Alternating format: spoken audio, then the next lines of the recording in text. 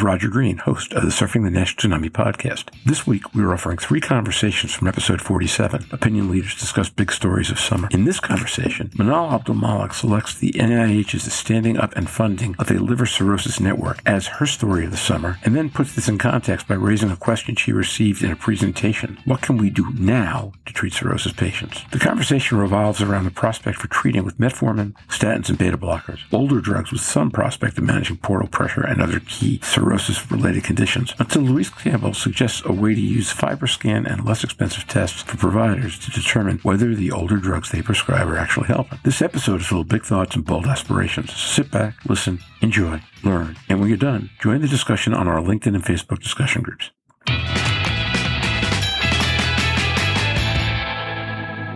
Roger Green.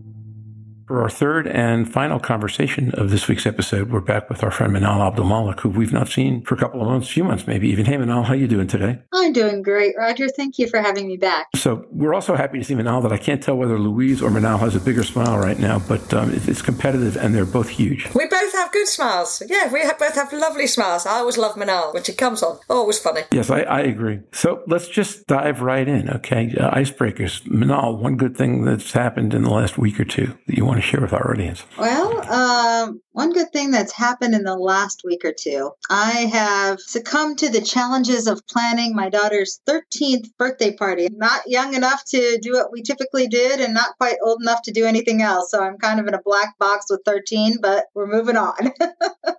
So it's been a lot of fun, watching kids grow up, and landmark birthday for my daughter. So without giving too much away, is there anything special going on at the party that she won't know about because she doesn't listen to this podcast? Is there? She practically planned this on her own. Made it easy for me. A little go-karting, a little horseback riding, a few nice, meals in between. A whole day's event, I guess. Mom's just a tag along. Can I come? It sounds fantastic.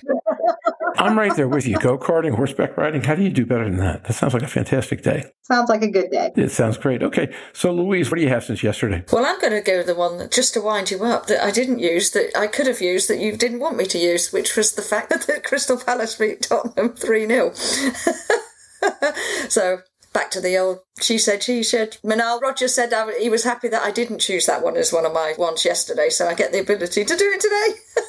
Yeah, and it wasn't clear whether Louise was going to be here today, so I felt safe about doing that, but obviously it was a mistake. All right, so I guess my good news of the last 24 hours, you know what? My best news I can't really talk about because it's a client information, but over the last week, 5 or 6 different companies, usually small, usually specialized in some way, have reached out to us to talk about something. They want an episode on the podcast, they want to be introduced to someone. I am amazed at the breadth of innovation around things like digital health and different ways of patient education and communication that are out there. We've talked about excitement in terms of drug development advances and learning more about the disease and non-invasive technologies making progress. There are a whole other areas in terms of behavioral health, digital health, education, where people are doing some fantastic things. And it has become one of the better parts of my job to get to learn about that. So let me just stop there and turn to Manal and say, this is your show. One story of the last few months that you think is really important for the fatty liver community, and then take 5-7 minutes and let us know what it is and why you feel that way about it. One very exciting event that I believe has been very important in the past few months is the NIH's recognition and investment in liver disease, and particularly where it matters most, which is cirrhosis, and the funding of the new liver cirrhosis network. Now, this is a beautiful transition from the investment that was initially made as a consortium with the Non-Alcoholic Steatohepatitis Clinical Research Network, when there was a time where there was no drugs in drug development for fatty liver disease at all. And it started off with the PIVEN study and then followed up with the Flint study. And we then had a complete enrichment of new compounds and this emerging wave of drug development in fatty liver disease. We are most challenged, of course, is this arena of increasing prevalence of patients with cirrhosis and advanced liver disease. We have had, sadly, many promising compounds potentially fail in making any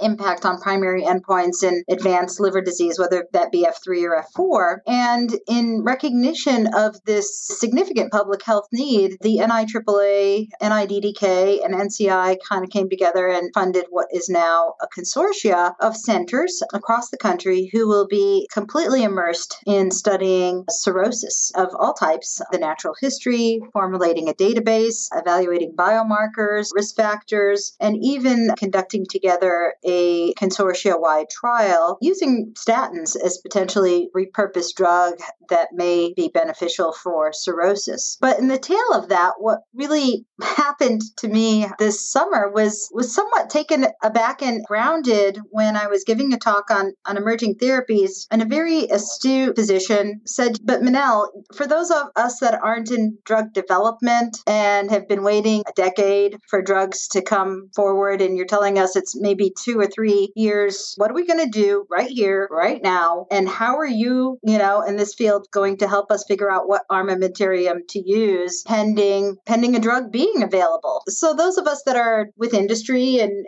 FDA and academic medical center are arriving a very exciting one at that of drug development. But those that are in the community caring for these patients are feeling challenged. What do I do? What can I offer? I offer diet and exercise. It's not really working. Help me. And I stumbled across a fascinating paper that came out this summer. And actually, it adds to an increasing body of literature. But this was a paper by Ritzig and his colleagues. Senior author was Jacob George. And it was published in AP&T, Alimentary Pharmacology and Therapeutics, this summer. And I found it fascinating because this was a pilot study, but it was a randomized clinical study of the acute effects of metformin versus placebo on portal pressure in patients with cirrhosis. Now, why is this important? Well, why we really care about fatty liver disease or any liver disease is the ultimate endpoints for which our patients succumb to negative clinical outcomes. How they feel, how they function, complications of ascites and variceal bleeding and bacterial peritonitis, and ultimately complications of hepatorenal syndrome or hepatopulmonary syndrome, many complications that ultimately are a consequence of what really matters, which is cirrhosis, not the inflammation, not the fat. I found this paper fascinating. The field as a whole has kind of been somewhat dismissive of metformin or even statins or potentially many repurposed drugs that could be beneficial for our patients with advanced liver disease. And what this group did is they randomized 16 patients to receive one dose of metformin, 1,000 milligrams, and 15 patients who received placebo. And they performed hepatic vein pressure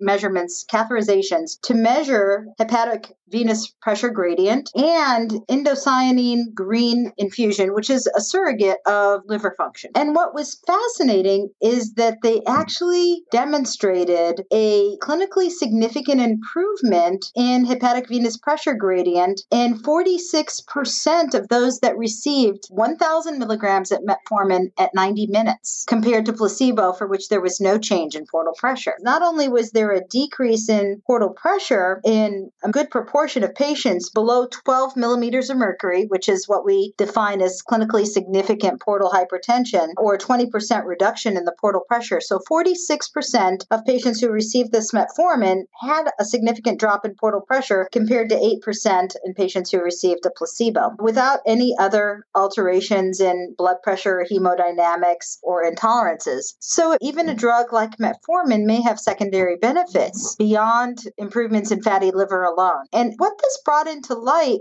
when I started thinking about this question that this provider challenged me, yes, I will wait 2 or 3 years for additional therapies to become available, but how do I protect my patients who have cirrhosis or who are progressing to cirrhosis? This paper I thought was incremental. Now, it made me stop and think, because it's not just this one paper. There is a wealth of epidemiologic data that's emerging to suggest that a drug as simple as metformin, which is pennies, can decrease risk of liver cancer. And when you combine this with emerging data for medications that can readily be purposed that are also pennies, like statins, there's data to suggest that statins can also decrease portal pressure. So what these authors proposed is, wow, we saw this after one dose of metformin, and yes, this needs to be studied further. What gave me pause is, wow, if this can be observed with metformin, and many of my patients, all my patients with fatty liver disease are insulin resistant and can use metformin. But when I combine that and put it in the framework of the literature that suggests that statin use, and there was a large study evaluating simvastatin, and simvastatin at a dose of 20 milligrams increasing to 40 milligrams also reduced hepatic venous pressure gradient when compared to placebo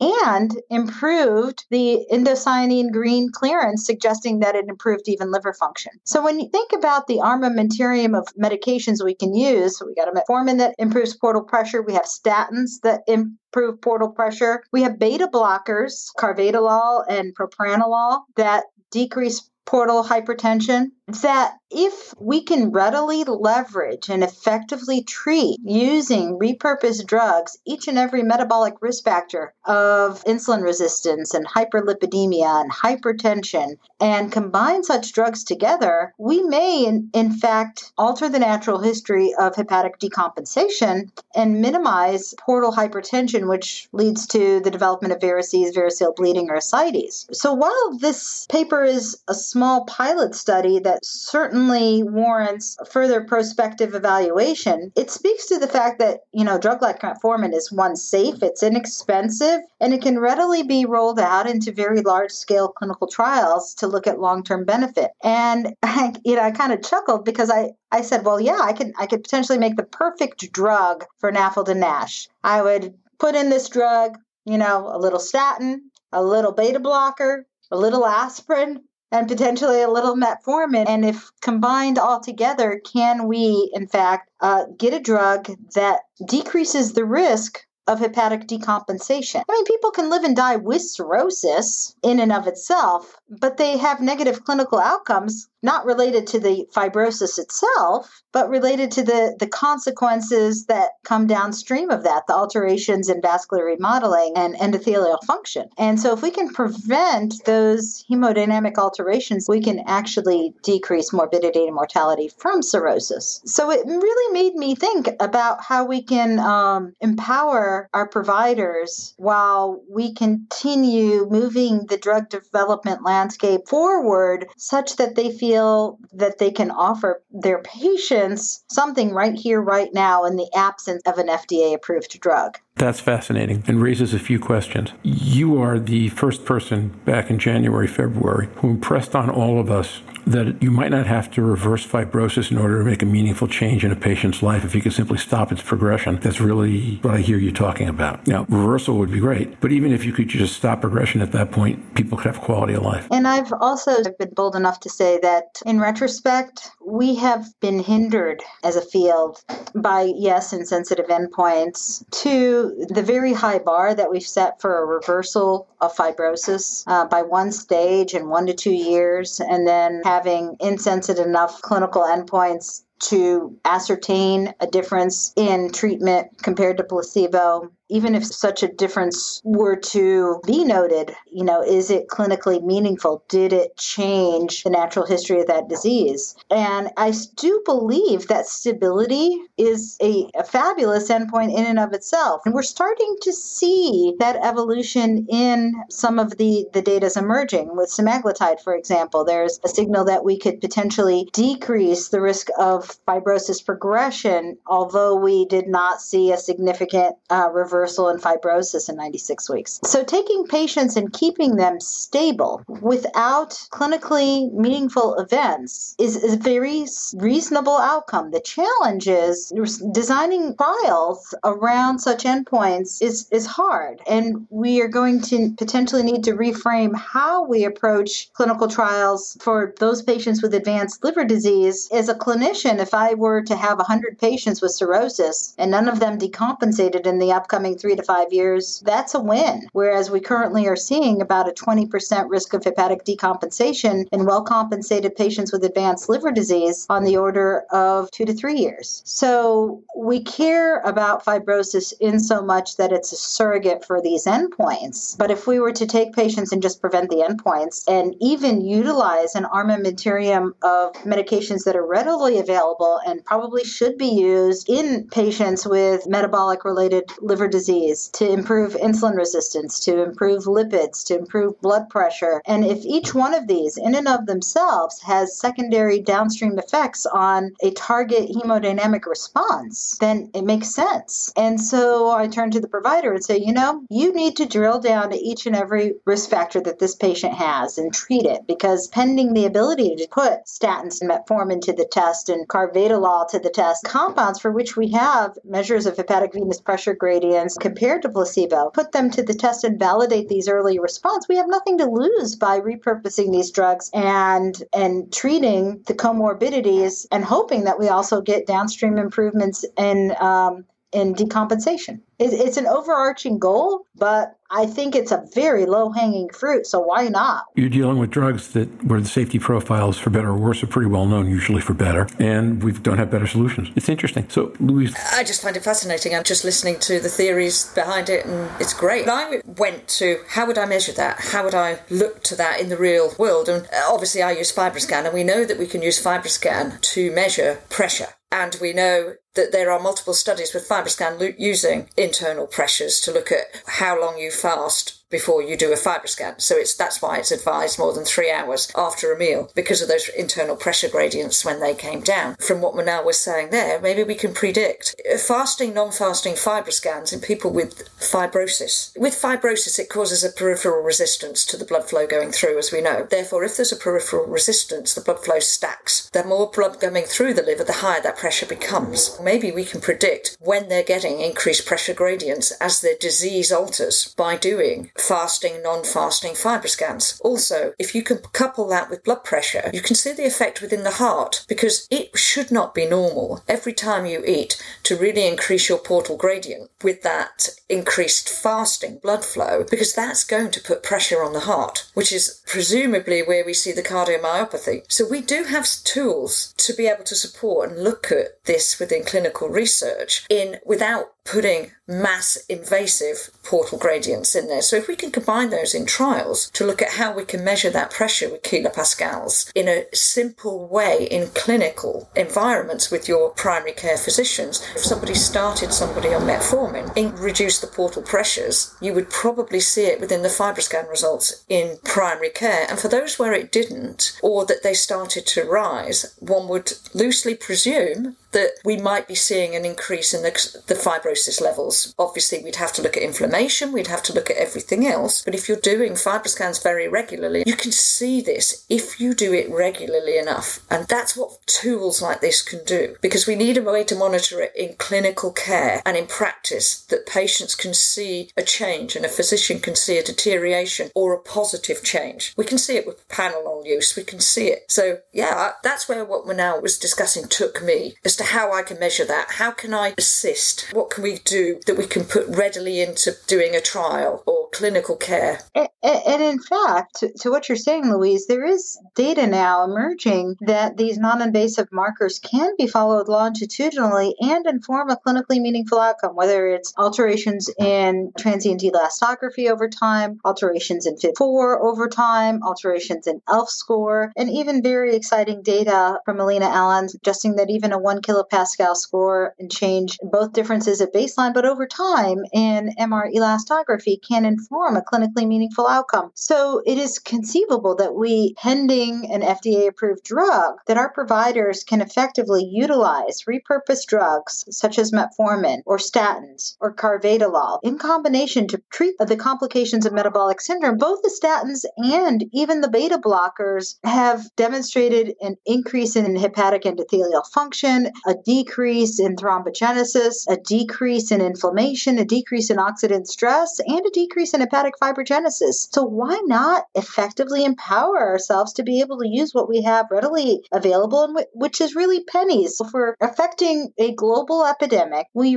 really do need cost-effective therapies that can be readily available. And while we may be seeing FDA approval on the foreseeable horizon here, remember that even after every new drug approval, we're still going to have potential delays in access to care. The landscape still has yet to be defined depending on which drug, when, and in what capacity it will be approved. Clinical outcome is also on the foreseeable horizon. It's very hard to look at somebody and say, wait, just wait. How long can you possibly say that to somebody who knows that they have cirrhosis? Wait and do what? It's a point of contention and frustration. It doesn't really go over very well. But I think as this exciting data accrues, both with statins and with metformin and with beta blockers or even ARBs and ACE inhibitors, for which we're seeing an effect in animal models on fibrogenesis, we should use these drugs to our empowerment to be able to concomitantly treat our patients who have an indication for their use. And I do believe that the funding of the Cirrhosis Consortia is going to propel us forward in our understanding of this advanced liver disease and how to approach our patients in such a manner that we can have evidence-based medicine to inform our decisions and our approach to their care, not only with fatty liver disease, but with other forms of advanced liver disease as well. So let me pull on a couple, as we get towards a half an hour, let me pull on a couple small threads here and see what comes out. Right? Thread number one, what percentage of your patients with advanced fibrosis or compensated cirrhosis are currently taking statins, would you guess? Sadly, too low a percentage. Well, actually, the funny thing is that's not a bad answer given what this conversation has said, right? Yeah. The bad answer is everybody. No. We pooled our use of statins here at a big academic tertiary medical center, and in our liver clinic, it was only about 30%. And across many other liver clinics at tertiary medical center, it's typically around 25 to no more than 40%. There's the concern of use of statins in patients with chronic liver disease. Those concerns have been kind of debunked, but we have to make a prudent push to put our patients back on statins who can otherwise tolerate them and use them, and to re-educate providers to feel no reservations for using statins in patients with pre-existing elevation of liver aminotransferases. And in fact, there's data that it may actually improve liver enzymes. So sadly, even at an ivory tower institution, the broad use of statins in patients with fatty liver disease and even other forms of chronic liver disease is relatively low. So we can increase that substantially. So I often find myself putting patients on statins and sending them back to their doctors with reassurance. How about metformin? Metformin is used broadly as a backbone for treatment of metabolic syndrome, but typically sometimes stopped when patients go on insulin or, in fact, have other potential therapies that can be used. SGLT2 inhibitors are promising, GLP-1 agonists. So I think metformin's almost fallen by the wayside, both with the treatment of fatty liver disease or even sometimes diabetes. There were early studies that didn't suggest it was a strong therapeutic for NASH per se, but those studies were powered relatively small, and there was mixed results from various pilot studies. But I think where we don't have effective therapies as of yet, if we have reason or an indication for use of metformin in the backbone of treating metabolic syndrome, and such use decreases the risk of primary liver cancer, decreases portal pressure, optimizes insulin resistance, induces a little weight loss, then maybe we need to not be completely putting on the shelf these long-term therapies that may be oldies, but yet have some hidden goodies in them too. So I love this conversation, in part because I'm a big fan of counterintuitive thinking by nature, and in part because as we progress, we learn things differently than we knew them before. So it's entirely possible even that the way we thought about the disease 10 years ago, 15 years ago, would have made it less likely for us to value the level of benefit that you can get from a metformin or from a statin, right? We were looking for bigger hits, and we thought we were going to get more dramatic drugs. This has been, it's great. It's counterintuitive. It's practical. You could do it tomorrow, and it deals with patients who need help. Louise, do you have anything you want to add before we go to final question? The only thing I had to add was that when Manal was describing, I put a bit of metformin here, I put a bit of this there, I did think a cauldron and dipping it all in. And mixing it together. It was the way you described it so beautifully. It's kind of the opposite of stone soup, isn't it? Everything you throw in has value. Yeah, that's good. A sprinkle of this. Actually, it kind of is stone soup because you just start with nothing. It's good. I like it. Okay. Closing question. One thing a listener should take away from this conversation. As I was reading the literature and reflecting on this portal hypertension and cirrhosis, I came across a beautiful review by Dr. Jamie Bosch, who I admire. He's a brilliant man and has really contributed significantly to this field in his profession. And he wrote something in this editorial that I'll leave your listeners with. And this isn't just for any listener, but he was reflecting on the field. And his review was actually published in February 2020 in Clinical Liver Disease. And it was entitled Portal Hypertension and Cirrhosis from Evolving Concepts to Better Therapies. And he ends this commentary with an old Danish proverb, and I won't read it in Danish, but it's translated to be, it is difficult to make predictions, especially about the future. But Dr. Bosch goes on to say, but in this field, the sky is not covered by stormy clouds. On the contrary, it looks like a clear summer night with a myriad of brilliant stars illuminating the dreams of the young investigators who are accepting the challenge of continuing to improve the prognosis of patients with cirrhosis. So to all those young investigators out there, we got a lot of work ahead of us. To all our patients out there, I think there is starry nights and sunny skies ahead. And to the pharma industry and to all those that have contributed to the advancements in this field, we can look back on the past decade and say, wow, look how far we've come. And I do believe that our progress is going to move faster and faster. So on that note, I think I can finish because Dr. Bosch said it more brilliantly than I could. But you filled in all the detail, which is good, really helpful. Louise, just a sentence or two. I'm not going to add anything to Manel's, but I would have loved to hear her read it in Danish. Well, I guess you're going to need to get Dr. Bosch on your. It was a beautiful bit of poetry, and he'll have to come on so he can do it in Danish. That's worth thinking about. I think a lot of history of this industry in the last 20 or 30 years has been about situations similar to what you described, where people go take a look at old drugs in new lights and see different things. So I would encourage everybody to keep thinking about that all the time, particularly in the face of problems that either appear intractable or where patients appear at real risk. And the solution isn't evident. Thank you for bringing that. That's been a fantastic addition to this episode and this podcast. And you and I should catch up in a couple of weeks and find the next time for you to come on. Hopefully before you're part of the faculty for AASLD in November. Okay? Thank you. Thank you, Manel. Enjoy your day. Right. Bye-bye. Bye-bye. And now, back to Roger. We hope you've enjoyed this recording. If you have any questions or comments about the contents of this conversation or the entire episode, please send an email to questions@surfingnash.com. We'll be back next Wednesday, September 29th, with our next episode. I hope you will join us then. And until then, stay safe, surf on. See you on the podcast. Bye-bye now.